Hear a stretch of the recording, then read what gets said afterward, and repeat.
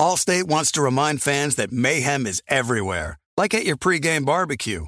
While you prep your meats, that grease trap you forgot to empty is prepping to smoke your porch, garage, and the car inside. And without the right home and auto insurance coverage, the cost to repair this could eat up your savings. So bundle home and auto with Allstate to save and get protected from mayhem like this. Bundled savings vary and are not available in every state. Coverage is subject to policy terms and conditions. This is it. We've got an Amex Platinum Pro on our hands, ladies and gentlemen. We haven't seen anyone relax like this before in the Centurion Lounge. Is he connecting to complimentary Wi-Fi? Oh, my! Look at that! He is! And you will not believe where he's going next. The Amex dedicated card member entrance for the win. Unbelievable. When you get travel perks with Amex Platinum, you're part of the action. That's the powerful backing of American Express. Terms apply. Learn more at americanexpress.com/withAmex. Warning, this product contains nicotine. Nicotine is an addictive chemical. Black Buffalo products are intended for adults aged 21 and older who are consumers of nicotine or tobacco. If you're an adult aged 21 and older and use nicotine or tobacco, I want to tell you about Black Buffalo's award-winning nicotine pouches. What are they made of? Cured edible green leaves, food-grade ingredients, and pharmaceutical-grade nicotine. No tobacco leaf or stem. So if you're 21 and older, consume nicotine or tobacco, and want to join the Black Buffalo herd, head over to blackbuffalo.com to learn more. You can order nicotine pouches online, and they ship directly to most states. Or check out their store locator to purchase pouches at thousands of retail locations around the country. Black Buffalo Tobacco Alternative. Bold flavor, full pouches. The volume. NBA fans, the wait is over. Basketball is back, and DraftKings Sportsbook, an official sports betting partner of the NBA, is celebrating with an unbeatable offer. New customers can score $200 instantly in bonus bets for throwing down $5 on the NBA. Win or lose, it doesn't matter. You'll start the season with an instant dub. And with DraftKings parlays, everyone's got a shot at even bigger basketball wins. String together multiple bets from the same game or build your parlay across multiple games for a shot at making your payday even sweeter. Basketball's more fun when you're in on the action. Download the DraftKings Sportsbook app now and use code JOHN. New customers can get $200 in bonus bets instantly for betting just $5. Only on DraftKings Sportsbook with code JOHN. The crown is yours. Gambling problem? Call 1-800-GAMBLER or visit www.1800gambler.net. In New York, call 877-8-HOPE-NY or text HOPE-NY. In Connecticut, help is available for problem gambling. Call 888-789-777 or visit ccpg.org. Please play responsible on behalf of Boot Hill Casino and Resort, Kansas. Licensed partner, Golden Nugget, Lake Charles, Louisiana, 21 plus. Age varies by jurisdiction. Void in ONT. Bonus bets expire 168 hours after issuance. See sportsbook.draftkings.com/basketball terms for eligibility and deposit restrictions, terms, and responsible gaming resources.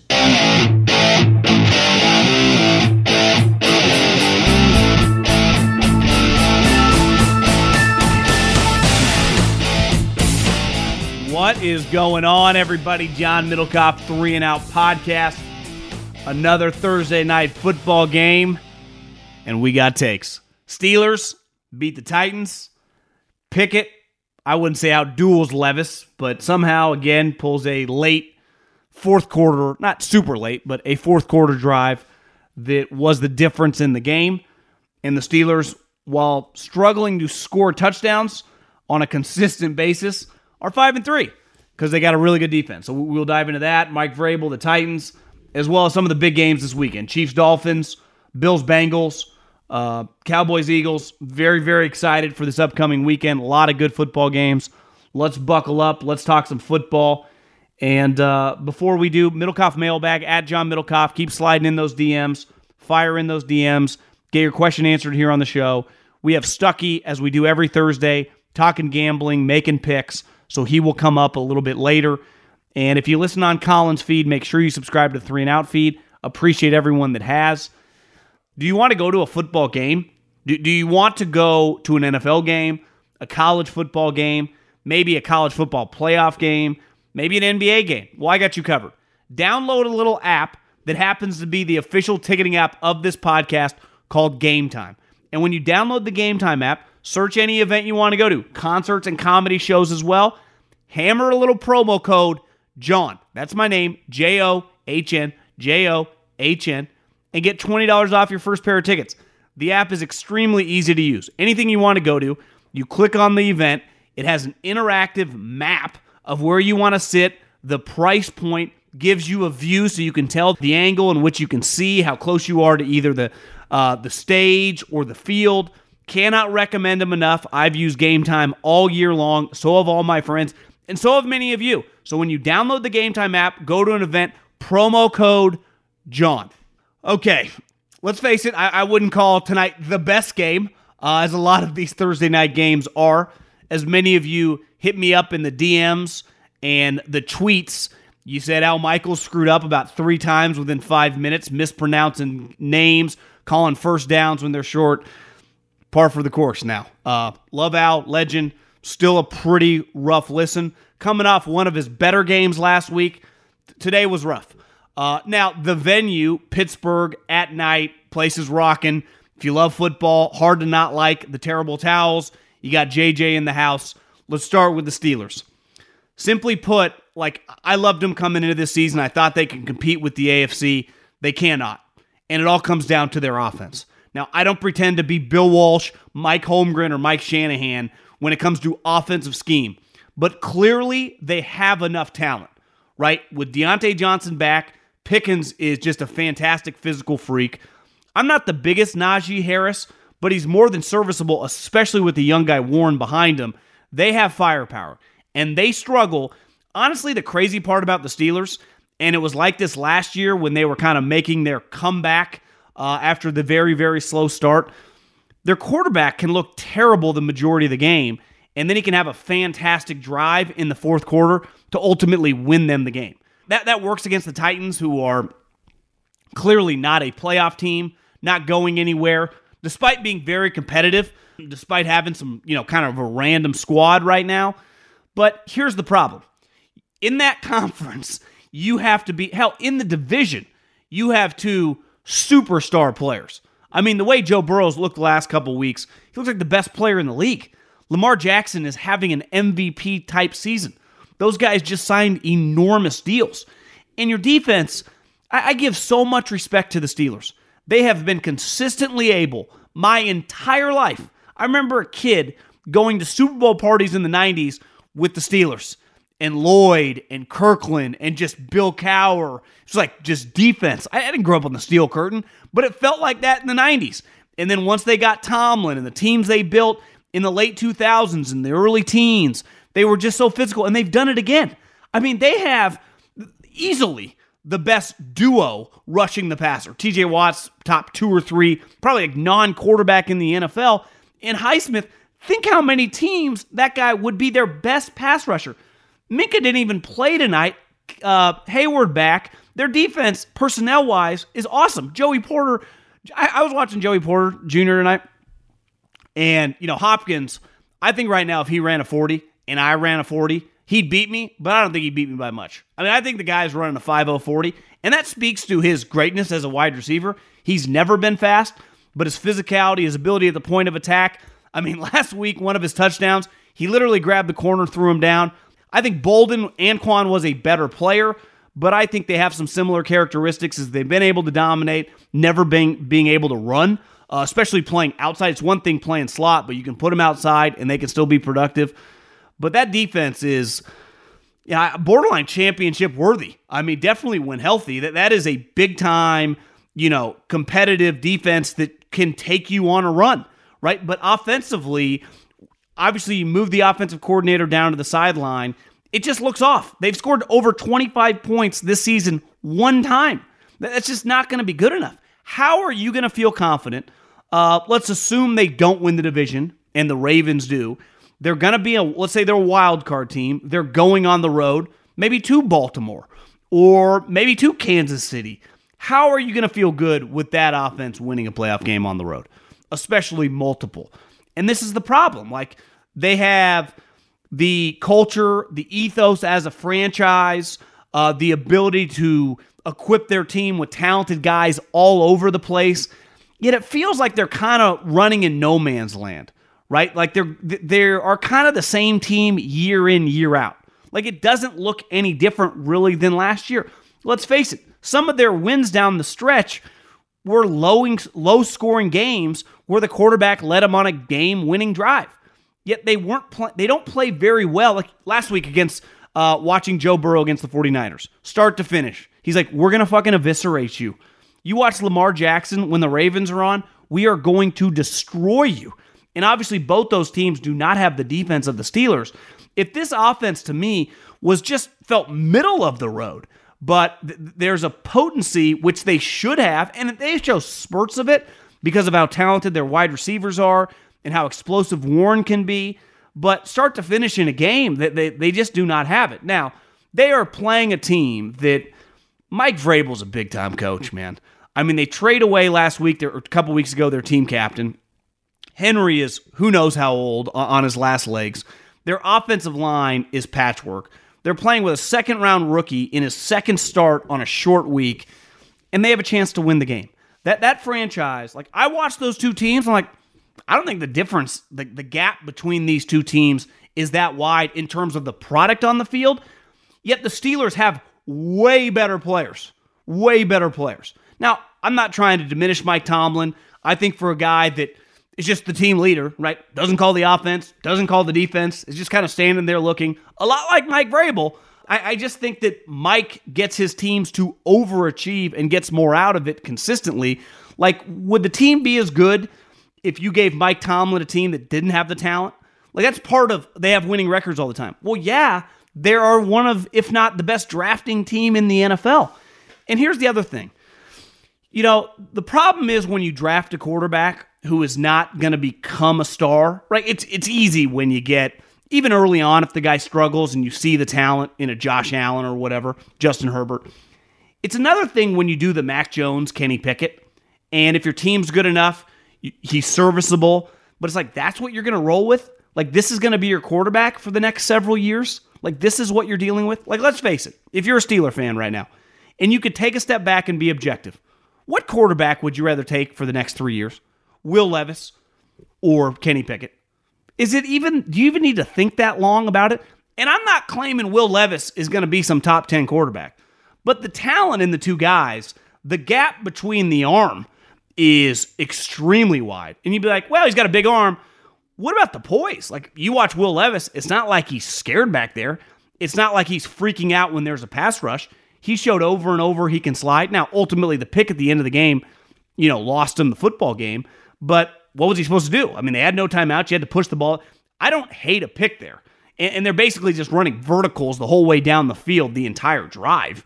But when I watch those two quarterbacks, and you're watching one guy make a second start and the other guy making however many starts Kenny Pickett's made now, 15, 20, I don't even think it's close. Like, I don't even have to think. And I'm not, like, pounding the table as some huge Will Levis backer, but what we saw Will Levis last week and what we saw tonight, short week, look who he's throwing to. Hopkins can't run. Burks is, thank God he looks okay. It was pretty clear that when he hit his head, on the deep shot toward the end of the game, it looked like he was knocked out before he even finished rolling, but he's not a very good player. And, it's hard to just hand Henry the ball over and over when they know you're going to hand it to him, right? And your passing game's not that explosive. So I'm impressed with Will Levis. I know they lost the game, but I also think that was very eye-opening of, like, your quarterback's not even as good as their quarterback, and we don't even know how good their quarterback is. So I think the Steelers, their problem shows itself basically every week, and it's going to be their downfall. They cannot score points. Their offense, despite having, sometimes when an offense struggles to score, like let's use the Patriots, for example. It's like, yeah, their quarterback is average, and they don't have any talent around him. So when you put that combination, well, okay, if Kenny Pickett's average, there's no disputing the talent that the Steelers have given their quarterbacks my entire life outside, right? They're the best wide receiver drafting organization in the league. Might not even be a close second. And I just don't see it, really. And I don't see it, especially from a standard and a franchise that, kind of holds themselves to, these other teams that are competing to win Super Bowls because they have no shot. Honestly, I'd be surprised unless their defense scores multiple touchdowns or creates like 4 or 5 turnovers if this team wins a playoff game.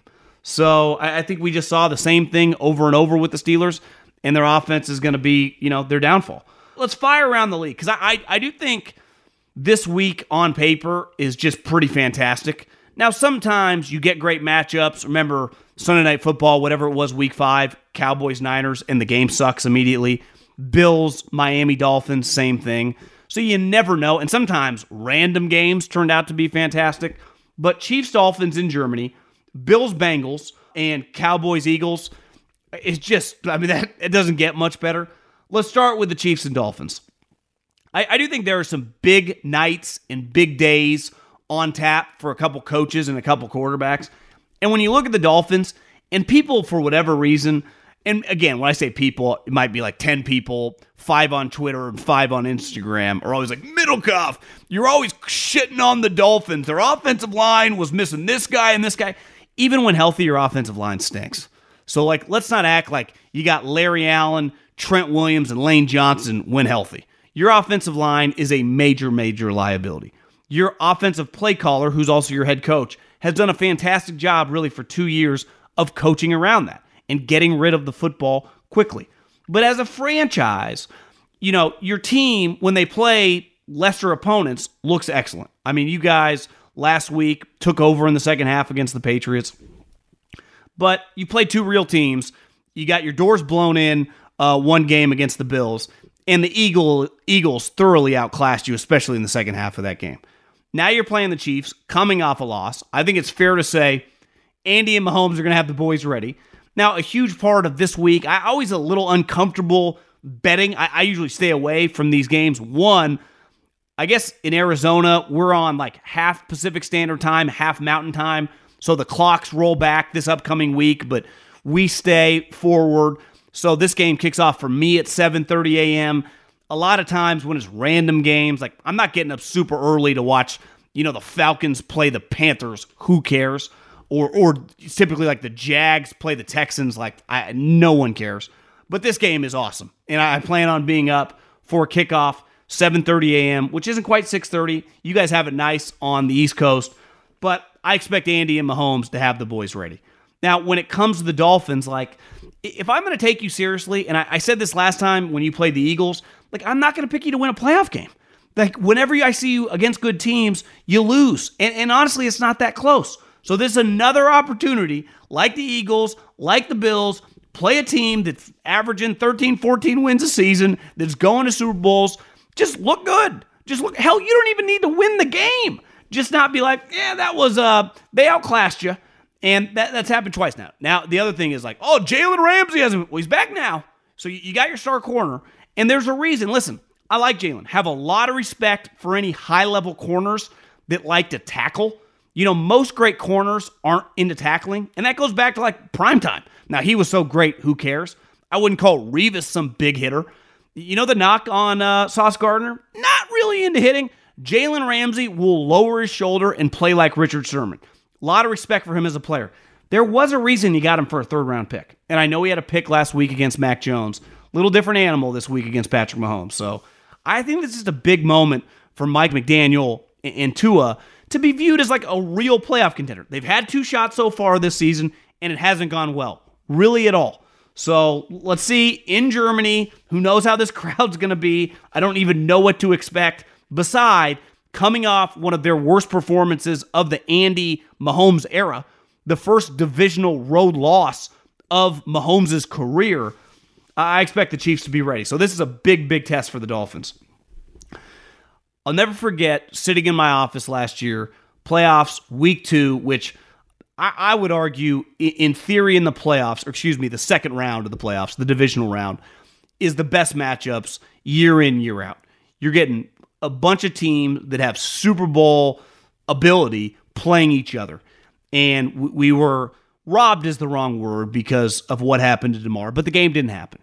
So there was a lot of hype coming into this game. The Bills had been really close. The Bengals had already gotten over the hump the previous year, beating the Chiefs and getting to the Super Bowl. The Bengals beat the shit out of the Bills. And I went back today and I looked at the box score because I remember watching it thinking, like, this is crazy. They are getting shoved around. And a lot of Bills fans and a lot of people that just, they're an easy team to like, right? Who doesn't like rooting for Josh Allen? Who doesn't like watching that team when they're rolling? But one knock can be, one, physical run game sometimes is very hit or miss. And in that game, they got the ball ran down their throat. The Bengals ran for 172 yards. It would be like a heavyweight fighting, a lightweight. It didn't even feel like the two teams belonged on the same field. It was pretty embarrassing by the Bills. When you think about their worst loss, like it was a gut punch, the loss they had against the Chiefs when the Chiefs went 50 yards in the two plays. But that was just like terrible defensive play calling. Two all-time great Hall of Famers doing freaky shit. Remember, like Kelsey and Tyreek were pointing at each other at the line. That sucked. I'm not trying to advocate that you should hold your head high after that loss. But to me, that loss was a lot different than last year. Now, if you want to say, hey, that snowstorm came, you had to go to Detroit, DeMar situation, there was a lot going on, no doubt about it. But they made you say uncle. And to me, this is a big game for two guys.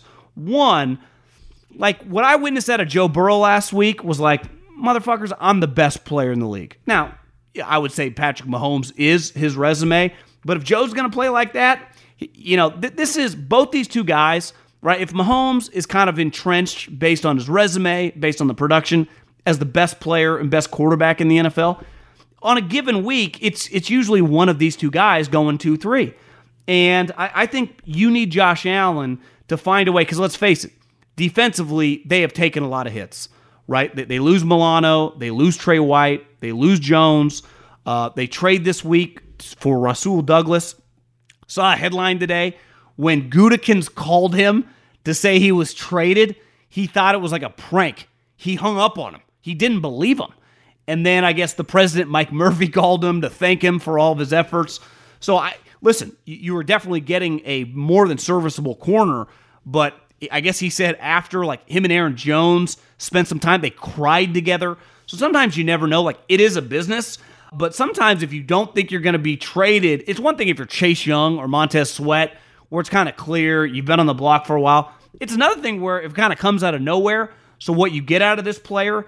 But I think this is a huge week for Sean McDermott, who, we said Leslie Frazier stepped away. Bullshit. Leslie Frazier was fired, right? Leslie Frazier was fired. It's like Bob Myers. I'm watching the Lakers-Clippers game yesterday. Bob Myers like, I need a break from basketball. I'm worn out. I'm tired. No, you're just tired of working for Joe Lacob. You don't need a break. I'm watching you call the Lakers-Clippers. Like, you're still a basketball junkie. You didn't want to leave. You just couldn't do this anymore. Like, you just didn't want to be the GM of the Warriors. And there's nothing wrong with that, right? Sean McDermott fired Leslie Frazier, and he took over. Well, what I saw, and maybe it was just coming off a bye against the Niners, they just gave their A game. But, like, if that's the version of the offense moving forward, like T. Higgins looked weird. He was banged up, looked fantastic last week. Joe Mixon looked like fucking Jerome Bettis last week. So this is a huge test for Sean McDermott. And to me, Josh Allen, like, part of being whoever you are in your era, like Peyton Manning, Roethlisberger, or when I was young, like the Favres, the Marinos, the Elways, sometimes your team just needs you to carry you. And that's what, obviously, the Bengals need with Joe Burrow, and that's what the Bills need with Josh Allen. So I can't wait to watch this game. I love watching these two quarterbacks. I think there's a ton of pressure on the Bills. Now, obviously, from a record standpoint, because they started slow, the Bengals can't really afford some else, right? So this is also a big game for them. I can't wait. And then the other game is Eagles-Cowboys. I'll say this. When they get momentum, and they've done it 3 or 4 times this year against the Giants, they did it last week against the Rams, they beat the living piss out of you. They did it one other game where that was the Jets. When they're scoring defensive touchdowns, when they're scoring special teams touchdowns, they look like a college team. They're all dancing in the end zone. You got no clue who's scoring. It's like dudes blocking punts, dudes returning safeties, the safety punt for 40. It looks awesome. And that's not usually how it looks when you play other good teams. And there was so much hype coming into that 49er game where it's like, listen, Dallas might not win the game, but if you just lose 28-24 and you just go 12 rounds, you're like, listen, a lot of respect for you. But they got destroyed. So now, same type deal, playing the Eagles, and you can be like, well, Dak's played the Eagles really well. Yeah, there is a tangible pressure right now on this team. I think if the Eagles lose this game, whatever. They've proven last year, blew out the Giants, knocked out Purdy, could have easily won the Super Bowl. They clearly look like the most talented team in the NFC. Now, the question with Jalen and the knee injury is definitely a valid concern, but it hasn't really hurt them this year so far. When's the last time Mike McCarthy had a win where you're like, hell yeah. Like, hell yeah. That's our coach. That's our guy. He kind of needs one of those. And this would be huge. I think there is, and Dak's played a lot better these last couple weeks. I thought that Charger game for the first time this season, in a game that was tight, showed some life. I'll never forget the drive where he scrambled, threw it to Pollard, later the touchdown to Cooks. Like, when he's a playmaker, I think the Cowboys are pretty dangerous. Now, the Eagles, I think top to bottom, more and more talented, but we say this all the time. We were talking about it with the Patriots. Divisional games, I don't care if you're an undefeated team or a team that hasn't won. You are not intimidated by the other team's players. You are used to playing all those guys, right? Like Micah Parsons knows Malatu, the Australian left tackle, and Lane Johnson, the strengths and the weaknesses, right? No different than CeeDee Lamb knows their corners. Vice versa, too. So you are very comfortable playing the team. I think just a ton of pressures on the Cowboys. And this would be, I don't know if they get that much credit for a tight game, right? Because then the Eagles would have a multi-game lead. But all of a sudden you win this game and, you have the same amount of losses as Philly. You're going to start, I picked the Cowboys. I tried to be bold at the beginning of the season just to win this division. And then obviously after that Arizona game, I was like, God, is this team gritty enough? There's a grit sometimes when you watch them. And sometimes it's as simple as some of their bad losses, Dak just throws awful turnovers, right? Throws awful interceptions. To me, if Dak doesn't turn over the ball, my question for this team, are they gritty enough? Can they get into a game that's 17-17 going into the fourth quarter and win against a team that could easily win the Super Bowl? Because if they can, then I do think you got to okay, I take this team seriously. Because if you just take some of their blowout wins, their ceiling, and I understand these teams are shitty, but the way in which they can just overwhelm you, they definitely have the talent, right? They have the explosion on offense. Defensively, if they can get a little lead, their pass rush is just so daunting. Their coordinator on defense is elite in Dan Quinn. So I think all the pressure's on the Cowboys, and I think McCarthy, even more than Dak, I mean, let's face it, Dak has had some big wins over the course of his career. When's McCarthy truly won a big game as the Cowboys head coach? Definitely not in the playoffs, right? I'm sorry, I'm not counting a god-awful Tampa Bay team in the wild card round. And last but not least, bold take of the week brought to you by Guinness. A couple weeks ago, after the Trojans, the USC Trojans, got blown out by Notre Dame, Emmanuel Acho threw out a take that Caleb Williams should quit, should stop playing. What's he playing for? Even though at the time, they hadn't lost a Pac-12 game. And then the following week, they lose to Utah to a third-string pig farming quarterback that, if you watch the Oregon game, is not a very good player. He had been benched multiple times this season. They are still alive to represent the conference as one of the two teams in the Pac-12. And it started last year and it's happening again. It's not represented by, forever, a lot like the Big Ten, was represented by divisions. The South play the North. Now they just take the two best teams.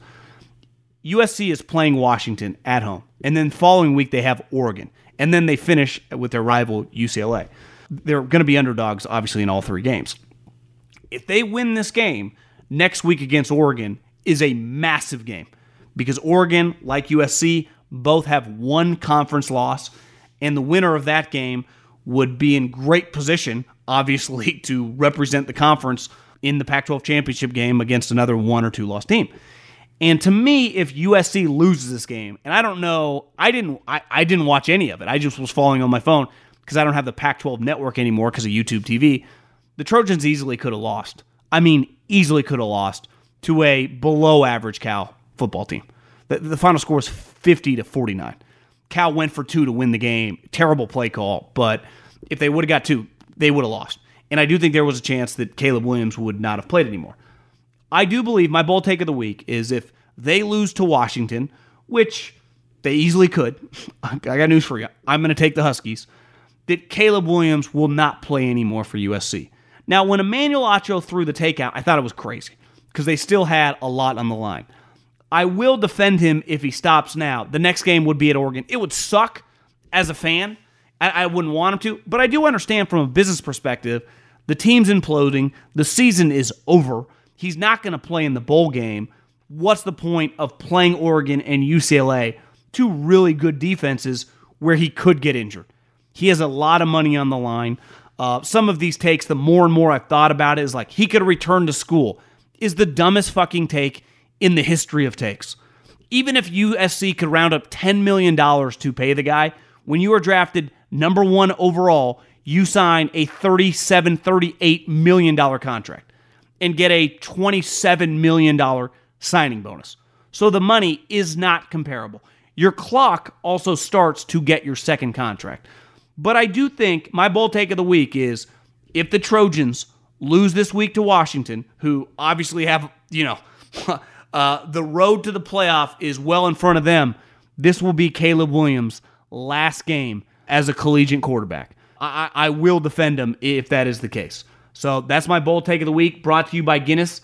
Gather your friends, raise your glasses, toast a win. Guinness Draft Stout, imported by Diageo Beer Company, USA, New York, New York. Please drink responsibly.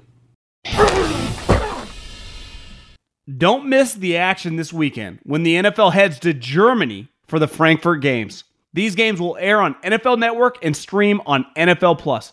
For a limited time, Verizon customers can get Netflix and NFL Plus for just $25 a month with Plus Play. That's $120 in annual savings. Plus Play is a platform where Verizon customers can shop, manage, and save on the subscriptions you already love, like NFL Plus. With NFL Plus Premium, you get access to live games on mobile, NFL Red Zone, and NFL Network, which means you can catch the Frankfurt games and save. Just go to Verizon.com/NFL to bundle and save before the games. Hurry, this offer ends soon. Plus Play access included for Verizon postpaid mobile, 5G home, and LTE home subscribers. Exclusive savings available on select partner subscriptions. All products and services sold on Plus Play require a separate subscription or purchase. Limited time offer can only apply to new and qualified returning subscribers of NFL Plus Premium and new or existing subscribers of Netflix Premium. Not combinable with any other promos. Netflix and NFL Plus bundle subscriptions, $25 a month, plus applicable taxes. Billing begins from the time of activation of the first service. Additional terms apply. Cancel anytime in Plus Play, managed dashboard, savings based on Netflix Premium and NFL Plus Premium monthly retail plan prices. Allstate wants to remind fans that mayhem is everywhere, like at your pregame barbecue. While you prep your meats, that grease trap you forgot to empty is prepping to smoke your porch, garage, and the car inside. And without the right home and auto insurance coverage, the cost to repair this could eat up your savings. So bundle home and auto with Allstate to save and get protected from mayhem like this. Bundled savings vary and are not available in every state. Coverage is subject to policy terms and conditions. There are some things that are too good to keep a secret. Like how your Amex Platinum card helps you have the perfect trip. I'd like to check into the Centurion Lounge. Or how it seems like you always get those hard-to-snag tables. Ooh, yum. And how you get the most out of select can't-miss events. With access to the Centurion Lounge, Resi Priority Notify, and Amex card member benefits at select events, you'll have to share. That's the powerful backing of American Express. Terms apply. Learn more at americanexpress.com/withAmex. When you're hiring for your small business, you want to find quality professionals that are right for the role. That's why you have to check out LinkedIn Jobs. LinkedIn Jobs has the tools to help find the right professionals for your team faster and for free. LinkedIn isn't just a job board. They help you hire professionals you can't find anywhere else. Did you know 70% of LinkedIn users don't visit other leading job sites? LinkedIn's the only one I use. On LinkedIn, 86% of small businesses get a qualified candidate within 24 hours. Hire professionals like a professional on LinkedIn. LinkedIn is constantly finding ways to make the process easier. They even just launched a feature that helps you write job descriptions, making the process even easier and quicker. Post your job for free at linkedin.com/JOHN. That's linkedin.com/JOHN to post your job for free. Terms and conditions apply. Okay, back at it again. Week 8 or 9, depending on if you're following college or the pros, a little combination of it both. We're in early November, though. This weather's turning. It's getting cold. Time to play some real football.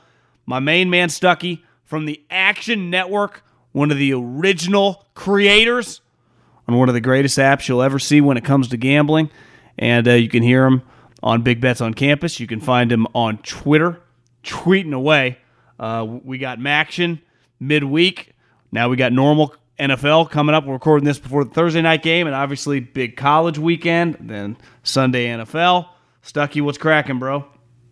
What's going on? It is, you said 8 or 9. It's week 9 or 10. Somehow it's already 9 or 10. Week 10 okay, in college football, which is crazy. I don't know how we've already got here. But, yeah, it's an amazing weekend of football. Just college, there's a ton of marquee games from start to finish. Just look at the night. You got LSU, Alabama, and Washington, USC going head-to-head. And that's just one of the many great games that are on all day. And then Sunday, we have a treat. It's like, look, there's a ton of games with horrible – I think it could be up to 10 backup quarterbacks playing between tonight or between Thursday and Sunday. But there's 4 really good games starting at 9:30 in the morning on the East Coast, all the way through Sunday Night Football. Back-to-back-to-back Chiefs, Dolphins, Ravens, Seahawks, Cowboys, Eagles, Bills, Bengals, all, 15 hours with your backups and bad quarterback play mixed in. I'm sure some of those games will be intriguing, but just an awesome weekend of wall-to-wall football. I can't wait. Okay, before we dive into the National Football League, college is kind of taking shape. The Final Four, the original one, came out yesterday with obviously Oregon and Washington tailing. And clearly because they're going to play each other, Ohio State and Michigan have to play each other. Jim McElwain, former Fresno State offensive coordinator, I wouldn't say caught red-handed. He's denying, but it's pretty clear when you look at his connection with Harbaugh, with our Marine. Thank you for your service, who's pretty dominant at stealing signs. Ultimately, I wish this story didn't exist because this is just an incredible college football season at the top. I think all these teams can win it. The problem is, I'm sure you saw the story, the Big Ten coaches call, and I don't blame the other coaches for being pissed off. You just have to wonder, a lot of these scandals, right, always are delayed. So we'll find out in a year what's going to happen to Michigan. They'll get a bowl ban or whatever. It does feel like there's going to be a lot of urgency to do something quick from the conference, and it's going to be fascinating how that, because I would say from a title contention perspective, most people would say Michigan's the best team right now. Mm-hmm. How do you think this shakes out? Yeah, I mean, the conference angle is the most interesting to me. The NCAA works so slow. They're not like a local bureaucracy. They're fucking idiots. Yeah. So there's not going to be any impact from that perspective. And yeah, I mean, Michigan's the favorite in the Big Ten for a reason. Like next week, there's a line already out for the Penn. Like they're 5.5, 6-point favorites at Penn State, and they host Ohio State. And it'll be really fascinating to see. Ultimately, I don't think anything's going to come of it, and until it's too late and Harbaugh's gone, and then Michigan program will then take a hit. We saw this with USC for other reasons, Penn State for other reasons, Arizona State. We've seen this before, and then your program takes a hit. But everyone that was actually involved in it is gone. They get other jobs. Harbaugh's probably coaching the Raiders or the Bears, and he's out. So I don't think it'll end up having any impact on this year. But the conference angle, if like the other teams raise enough stink, I don't know. I'm not too in tune with the processes and timing there. But that's the only thing that's going to happen because the NCAA is not going to do anything in time before everyone's gone, and then it's a bowl ban, and then you have a couple. Yeah, I think the only question mark right now is because clearly if you're Michigan, whether they end up taking this away from you or not, you want to play this thing out and win the thing this year. Yeah. Now there could, depending on the fervor from everyone else around the conference, do they force something to happen? Fire him. I do, and I've always supported. I thought the Belichick thing was a little overrated, Spygate, even this at first. But the more you see how intense and the levels in which they were going, I saw some unnamed coaches, and they're right. Like, it's one thing to steal signs. It's another thing to literally know all of our plays are either run or pass. Like, this isn't even real football. And it's like, yeah, which sucks because, like, Harbaugh, for all these years, finally built up these last couple years what we hoped Michigan would become. And now it feels like it's all going to stop. And like you said, maybe he was inevitably going to go to the NFL anyway. But if he was just rattling, if he won this national championship, Georgia style, you'd be like, well, they could pay him $12, $13, $14 million a year. Maybe he just stays there and tries to win a couple. And now this feels like the last couple months of his Michigan tenure for sure. Yeah. My two main questions, and this will all eventually come out, I imagine, is from a betting perspective, I have no, like, it's very hard for me to rate Michigan, like how much of their success. Have you gambled on Michigan a lot over the last couple of years? Yeah, I mean, I bet against them twice this year and lost. I was joking with a friend of mine who is an odds maker out in Las Vegas, and I was like, can I get a refund here for some of these bets when I faded Michigan? But so yeah, like how much of that influenced their results, and so that's very tough for me to gauge. So if, like, for now, I think I'm mainly just like staying away from Michigan games. But the other thing is, like, where did this idea come from? So, like, how widespread is this? So we know that every team does this in some form or fashion, but are other teams sending guys? And like, did this come from another team? And like, is this actually more prevalent than we think, right? As far as like going to the lengths that Michigan did, how many of the other top programs are going to those lengths? I don't think anyone is being that extreme, but maybe they are. I mean, we didn't know about Michigan until just now. So that's something I'm curious about. Like, what are some of the other teams doing and to what extent? And then from a betting perspective, like, just for now, it's very difficult for me to gauge Michigan games because it's impossible to quantify what the actual impact is. Okay, a couple big games. Obviously, Clemson, who sucks relative to what they've been. Dabo's been pissed off playing Notre Dame.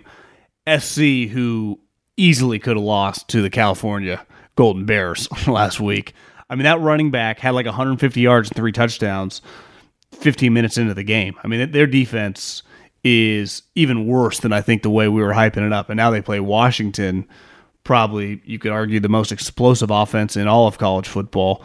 So it's just like, let's start with there. I mean, the line is not that big. I got Washington -3. I feel like, I don't know. I mean, obviously Caleb, they can score, but it feels like there's a chance. Is this a 60-40 type game? The total is 78, so that'll tell you all you need to know about this game. I got bad news for you, or if anyone cares what I think. I played both Clemson and USC after I've done nothing but fade Clemson and USC, except for that Utah game when you were right. Swore them off. I faded them last week against Cal again. Been fading Clemson for all year, but I took them both +3.5.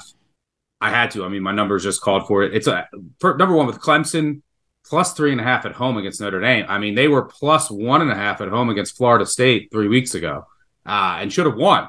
And Dabo is right where they're not getting killed. I mean, they could have won a lot of these swing games. They could be 6-2 pretty. Yeah, they could be 8-0 if you like really like. They could be Florida State. They lost in overtime. They lost to Miami in overtime. You know, they outgained NC State by about 300 yards. They held them to 180 yards and lost that game by 7.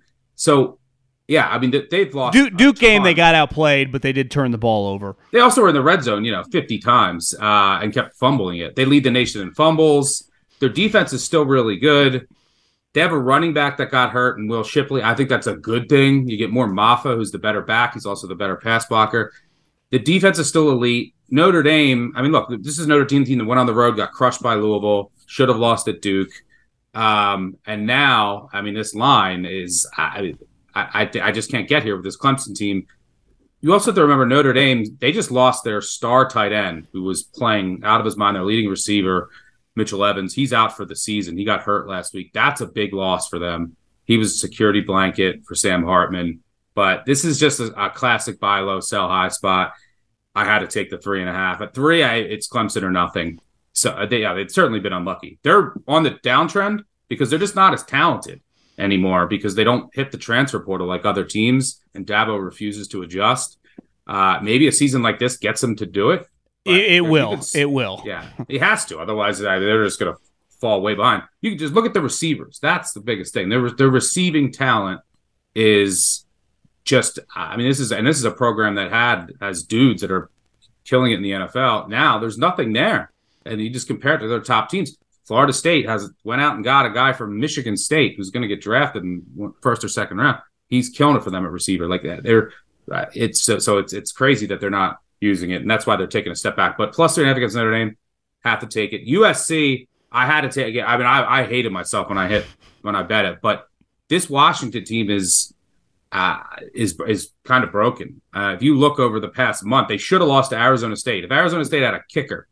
And they have basically like a MAC kicker. They missed a couple field goals. Then instead of going up 6 with 8 minutes to go, they don't even trust their kicker to make a 30-yarder. They throw a 90-yard pick 6 in that game. Washington didn't even score an offensive touchdown. Then Washington almost like last week against Stanford. There's a couple problems going on with Washington. They can't run the ball. I mean, last week Arizona State. They ran it 13 times for 13 yards. Last week against Stanford, one of the worst rush defenses in the country. They ran it 27 times for 90 yards. Their interior offensive line is struggling. They've been reshuffling guys. Even their receivers, like the offense isn't clicking the same way it was early in the season. You have 2 really good receivers, but McMillan, one of your other depth guys, they're hurt. And the defense has fallen off a cliff because you have injuries, and they just don't have a lot of depth. They don't have the depth of Georgia. They don't have the depth of, Alabama. And they have their best defensive lineman, Tooley. He's been out for a month. He's huge. They have 3 or 4, Turner, Camfab, a couple other guys that are hurt at safety. So they're down to like third-string safeties that are playing. So the depth of that defense has taken a huge hit, and they can't really stop anyone. You go back to that Oregon game, they should have lost to Oregon at home. Oregon just went 0 for 3 on 4th downs, and then Washington had that last minute touchdown. But this is a team that's treading in the wrong direction. Are they going to score against, on this USC defense at will? Yes, of course. Everyone can. I mean, we'll take you, me, producers. We'll find, we'll just walk on the street and find the next 7, men, women, or children. And it doesn't matter. We'll put 11 together and we'll score. One saving grace for USC is that Washington does not run the ball at all. And they can't run it. So the USC pass D is semi-respectable. They have some, decent pass rushers. And then they have some talented guys in the secondary. They can't tackle, and they cannot play the run. It doesn't matter who's running against them. And Jay Knott's a really good back for Cal. But you saw him running wild. You saw Utah running wild. But Washington doesn't really run it. So, from a matchup standpoint, you might be able to get a couple stops just from your D-backs making plays or getting a sack. Because Washington's just doesn't run it, and they can't when they do. But ultimately, I make this number I make this closer to a coin flip because Washington's trending in the wrong direction. I think they're a bit overrated. What would the narrative be if they actually lost to Oregon? If they actually lost to Arizona State as they should have? They'd be right in the conversation with USC as their defense is overrated and they could score. So I took the 3.5. Ultimately, what I think happens, this is a must-see TV game. It's just bad. Whoever has the ball last. So I'll take the 3.5 with the home team. It's pretty clear once Washington pulled off, I don't want to call it an upset, but once they beat Oregon, the 2 teams since, Oregon looks dramatically better, right? Yes. Oregon, they killed Utah. Beside the first couple drives, they handled Washington State, who was playing pretty well at the time. Oregon looks fantastic, and I was watching a lot of that Stanford game. Stanford was a drop pass away from potentially upsetting them. Kind of late in that game, so I'm with you there. Oregon's class the Pac-12. They're the most complete team. And look, they could win the national championship. To me, they could play with some people for sure. They're physical. They got skill guys, team speed. Their quarterback more starts than any other. He's played more college games than any other player in college football history. Now it's skewed because you get the free year, but yeah, they have enough balance. Washington, I don't think has the balance or depth. Oregon has the defense. They also have the running game with Bucky Irving. He might be the number one running back taken in next year's draft. So Oregon, I think, is the most complete team in the Pac-12. They're the team that has the best shot of winning the national title from that conference. My pig farmer quarterback came back to earth against Utah, but he played well when he needed to. Okay, before we get into your picks, the game that jumped out to me, and I know everyone, I'm sure you have stats of the interim coach, the first game wins. I think last year, was it Saturday against the Raiders? It happens. It's a tried and true formula. But I think this Raider team, it's pretty clear that when Mark Davis fired everybody on Tuesday, it'll come out over time. But I wonder if a big sticking point is Josh McDaniels was anti. Like Aiden O'Connell played in the one game. He got sacked like 75 times. Even Khalil Mack said, who had 6 sacks in the game, it wasn't all me. The guy was holding on to the ball. It was kind of easy. So I think Josh thinks this guy, listen, this is not, he even said, this is not the preseason. I'm not defending Josh. I think he's terrible. But I do think they thought this quarterback had no chance out there, despite Jimmy playing poorly. I just don't, I think it could be very, very tough. And say what you want about the Giants. Their defense has played very well. Daniel Jones is back. But at any moment that neck gets re-injured, we got to reinsert DeVito, which would immediately be a problem, even against the Raiders, who have like one good player on defense. Antonio Pierce was, pretty fired up at the press conference, saying how he's from Compton and all this stuff. But they fired their offensive coordinator. They also fired their head coach who called the plays. So they got a lot of moving parts here. I don't know. I just think the Raiders, maybe you get a little extra effort, but the Giants have been playing really hard too, and they're not just tapping out yet on the season. I just like the Giants plus 1.5 in this game. Yeah, it's Giants or nothing. I mean, if you go back, last 20 seasons in the NFL, interim coaches, okay, after firing a coach in season, their very next game that week, they are 16-13 against the spread, but they're 13-16 straight up. A lot of times you're getting these teams that are big underdogs, right? Why do they fire their coach? Because they're horrendous, right? 10-point underdog or whatever. Yeah, this is a way different story because they're favored, and they also have a backup quarterback. They also fired their offensive coordinator in addition to it. So yeah, I think it can only work against them. So a lot of times it's like there's the element of surprise. Let's switch some things up, but I also think Devonta Adams might have had some influence in this and talking with Mark Davis after last week. 100%. Yeah, he definitely got in there and said stuff. But yeah, it's Giants or nothing here. The fear is like if Jones is out and you got DeVito, you're cooked. But even if the Raiders' offense isn't great, they can't score more. They only scored more than 20 once, and that's because they got a safety on like the final play against Mac Jones, and so they can't score. What the Raiders' defense is doing. And you said it, the Giants' D is playing well. What the Raiders' defense is doing this year is Max Crosby's a stud, and that's it. That's all they have. So the defensive coordinator was very good. They're basically just dropping everybody, and they're saying, you're not going to get any explosive plays on us. That's why I think every one of their games has gone under. You're not going to get any explosive plays on us. We're just going to come up, make tackles, make you go, 12, 15 plays, and then we're going to try to get a stop in the red zone, or we're going to force you into a mistake. But who cares against the Giants? The Giants don't have any explosiveness. So the Giants are happy to dink, dunk, give it to Barkley. You can run all day on this Raiders D. So I think it's a good matchup for the Giants because the Raiders want to take away your explosive plays. The Giants don't have any explosive plays. And their D is playing well. So I agree with you here. It's Giants or nothing. Okay, let's go far, far across the pond. This game on paper is pretty sweet. Obviously, the Chiefs coming off probably one of the ugliest games in the Mahomes era. Definitely when you factor in that he'd never lost a road divisional game. 5 turnovers. I would imagine in the history of the league, when you lose the turnover battle by 4, you're going to lose 99.9% of those games. Now you're playing the Dolphins, who...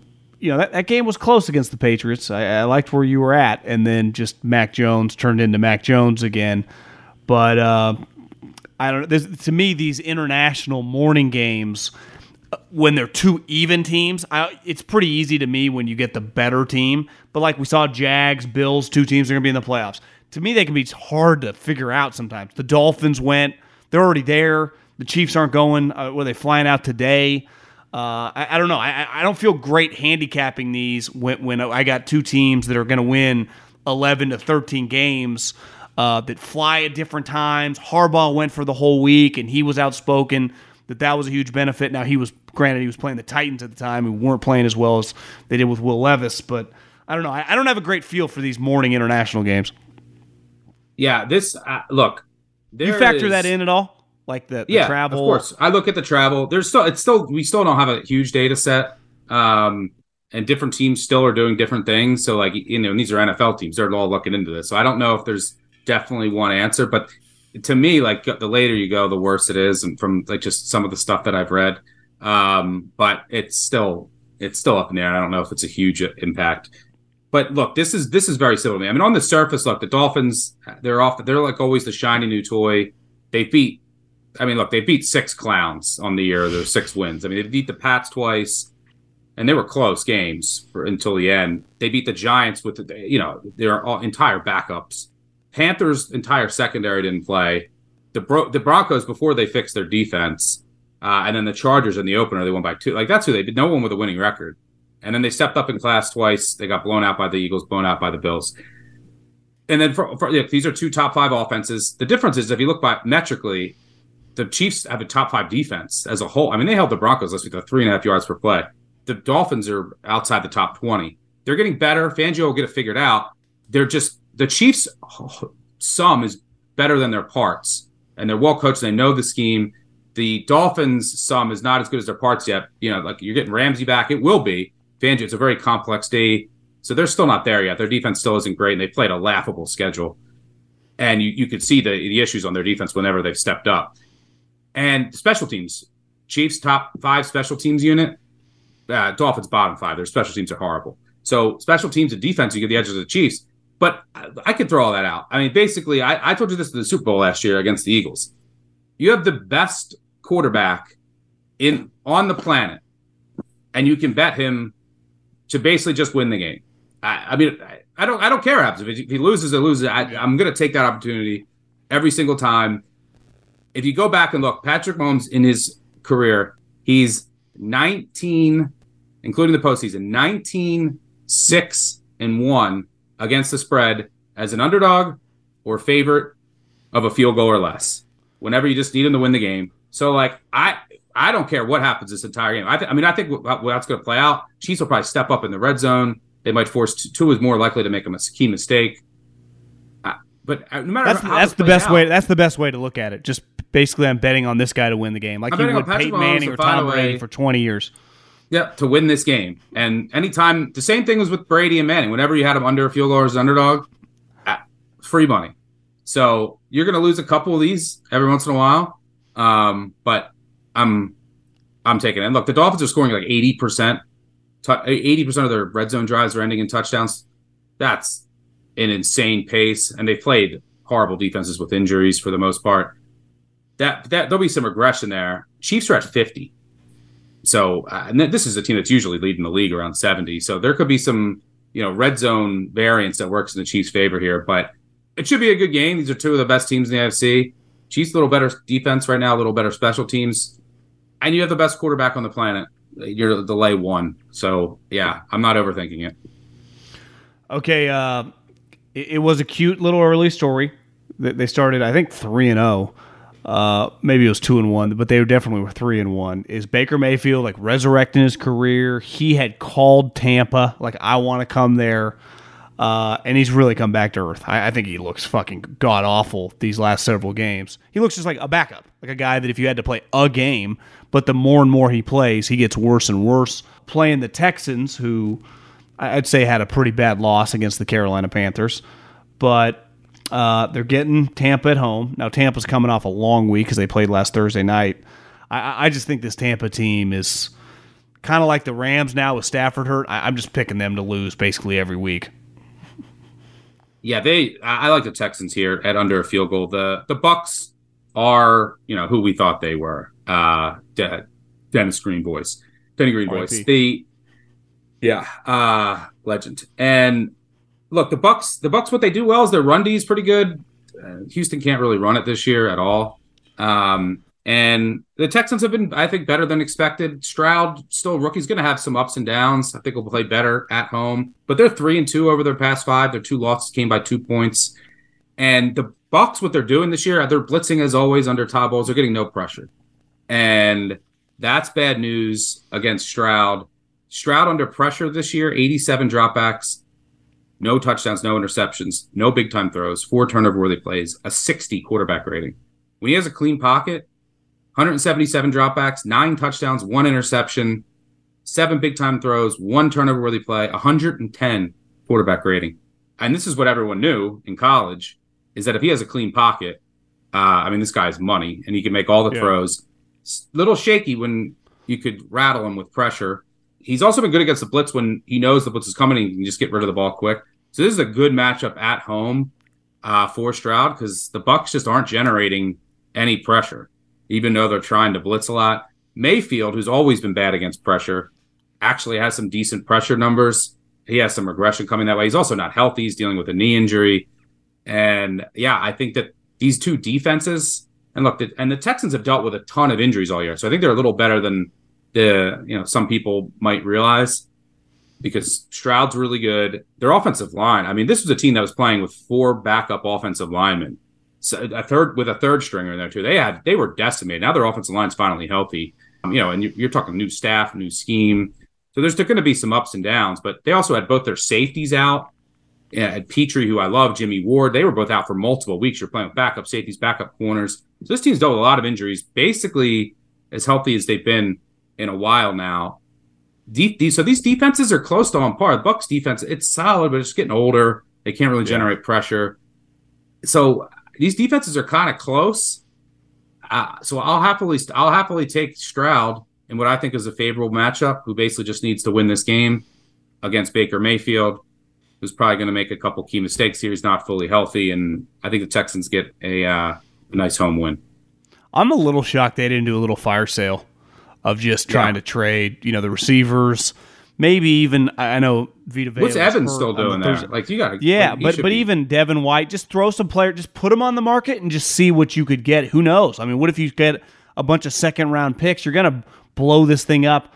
I bet half those guys won't be on the team within the next 18 months anyway, so you might as well. And some of the times these GMs are going, well, they're still looking at it, the division, like your team stinks. You're not going to the playoffs. The other thing that really crystallized to me last week is the Saints and I've been thinking this have zero business to not win this division. If they don't win the division, you immediately fire the coach.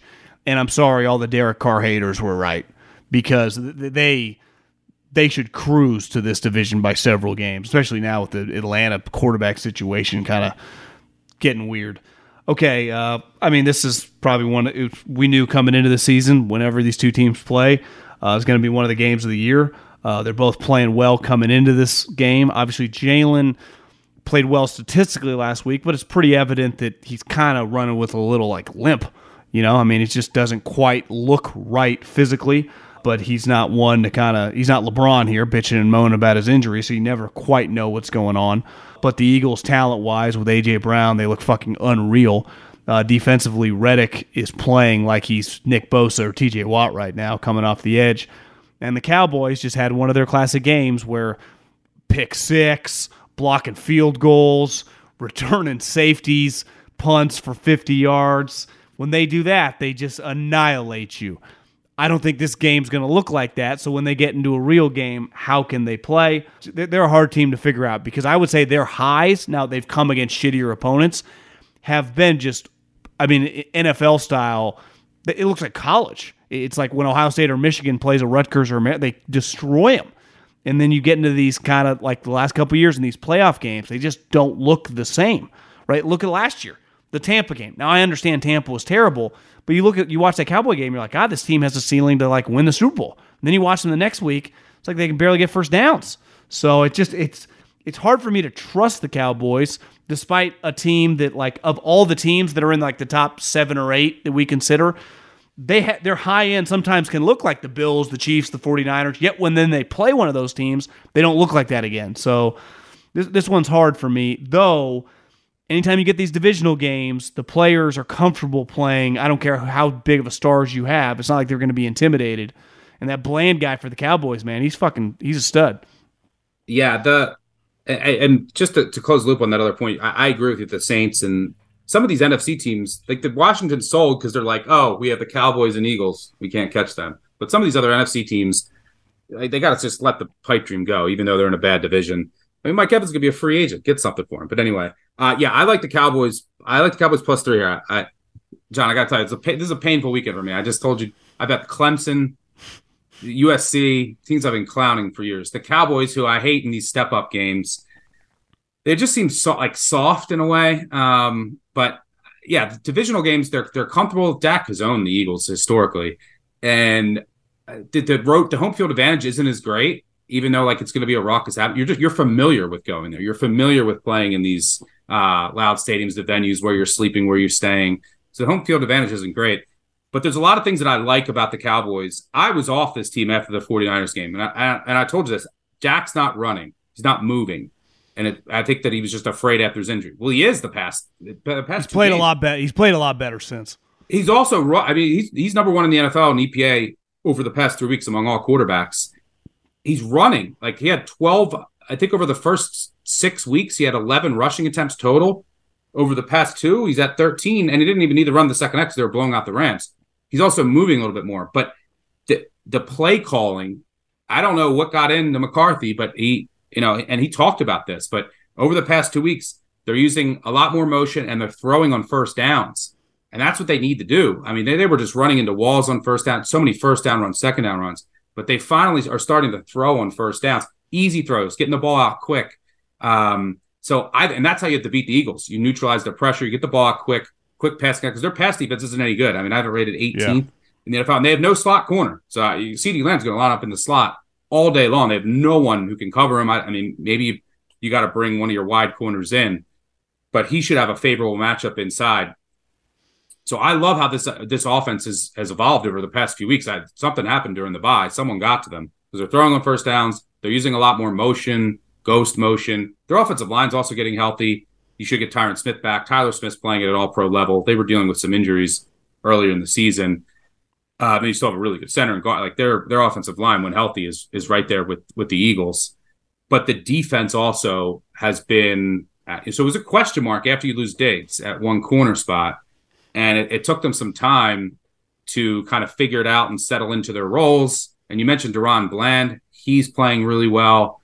And this is a team that's going to play a lot of man coverage, which is there's a couple things that are scary about this with the Cowboys. Like I think that Dallas can have success on offense. Against an overrated Philly defense right now that's dealing with some injuries. I mean, look, this Eagles team, by the way, they have one loss, but they're 4-1 in one possession games, and they've had some turnover luck against the Vikings. The Pats, they were outgained by like 200 yards. They barely beat the Commanders twice. It hasn't been that pretty, and Hurts can't run the ball. So, like, that takes he has a hurt knee. They're not calling design runs. He can't take off as well.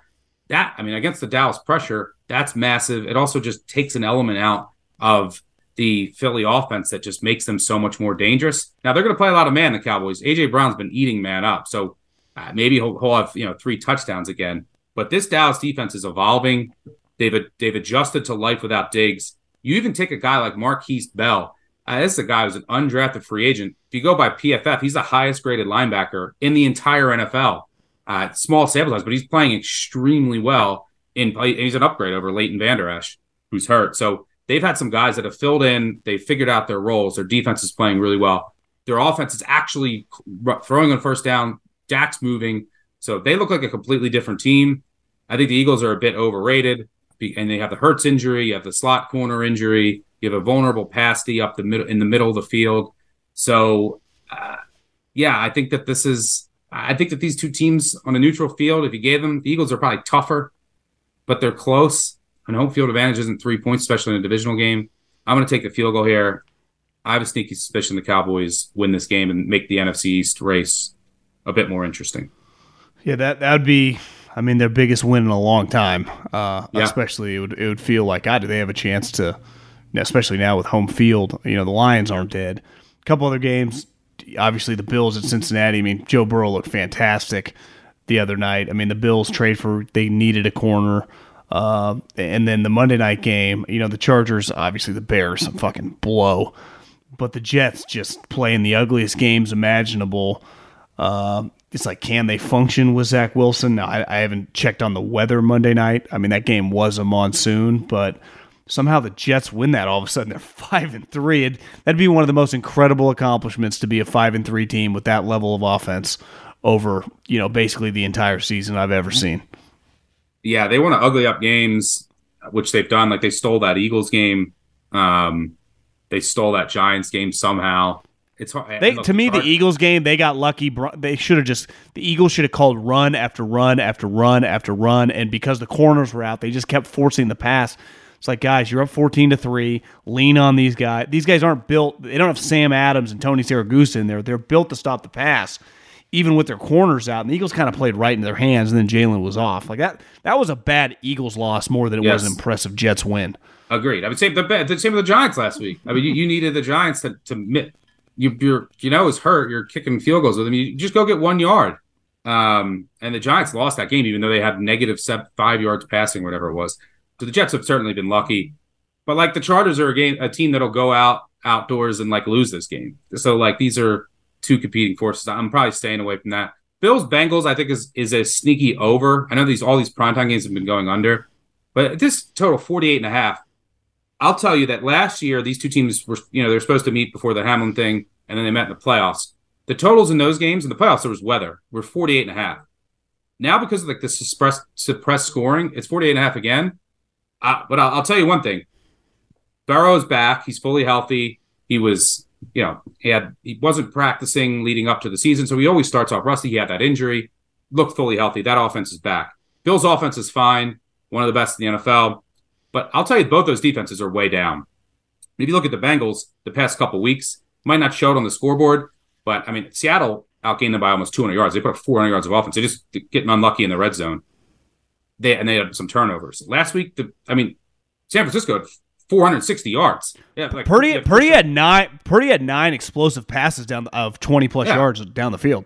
You had a McCaffrey fumble inside the 10. You had, Purdy when the defensive lineman catches the ball. Fluky things. This Bengals defense is way down from last year. You lost both your starting safeties.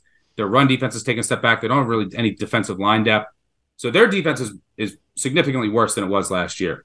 They've just been getting pretty lucky in the red zone with turnovers, so it's not really showing. Bills defense, also significantly worse. This is one of the best defenses in the NFL this year. Now you're out Milano, Daquan Jones, your star corner, Trey White. They went out and got Rasul Douglas. It's better than Elam, their bust draft pick. But who knows if he's going to play? It's 1 week, and he's not going to fix your defense dramatically. So the Bills defense, way down. So these are two elite offenses still with defenses that are way more vulnerable. And with all this reduced scoring in the NFL, I think this number is too low. Then these two teams played last year. If they have these defenses, this total will be like 51-52. I think it's a really good game. Bills historically have been good in these like revenge spots when they go on the road. They did it against the Chiefs. They want revenge from last year. But Bengals offense looks back. I think this is a nice, fun shootout to close things out on Sunday night. Well, the reality is if Mahomes is 1, these guys in some order, depending on how they're playing, are 2 and 3. And on any given week, they can be every bit as good as Patrick Mahomes. I mean, what Joe Burrow was last week was like, this guy's fucking beating anybody. I mean, he was, and Josh has had some games this year where you're like, holy shit, this guy's like Roethlisberger meets Elway. So it's just they're also it's a fun quarterback matchup.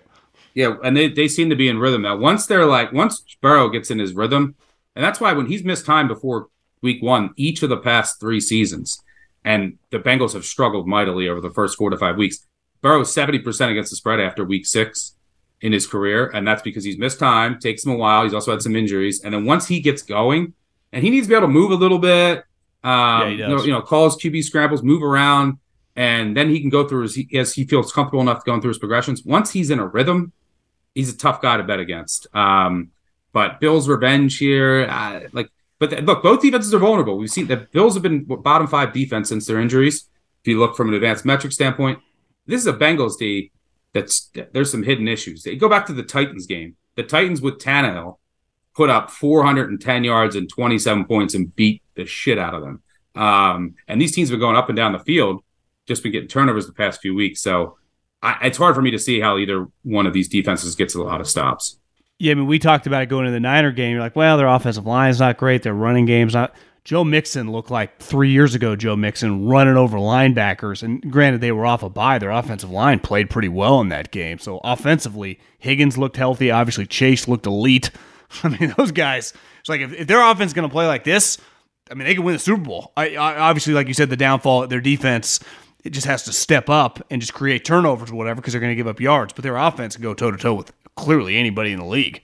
Yeah, completely agree. And yeah, I did want to ask you about they're on a bye this week, but the Niners, I wanted you to get your thoughts on Niners trading for Young because I actually liked it. I like the trade that you're a contender. Bosa is dominating on one end. You have Jackson and Farrell just getting blocked into oblivion. You're getting no other edge rush on the other side.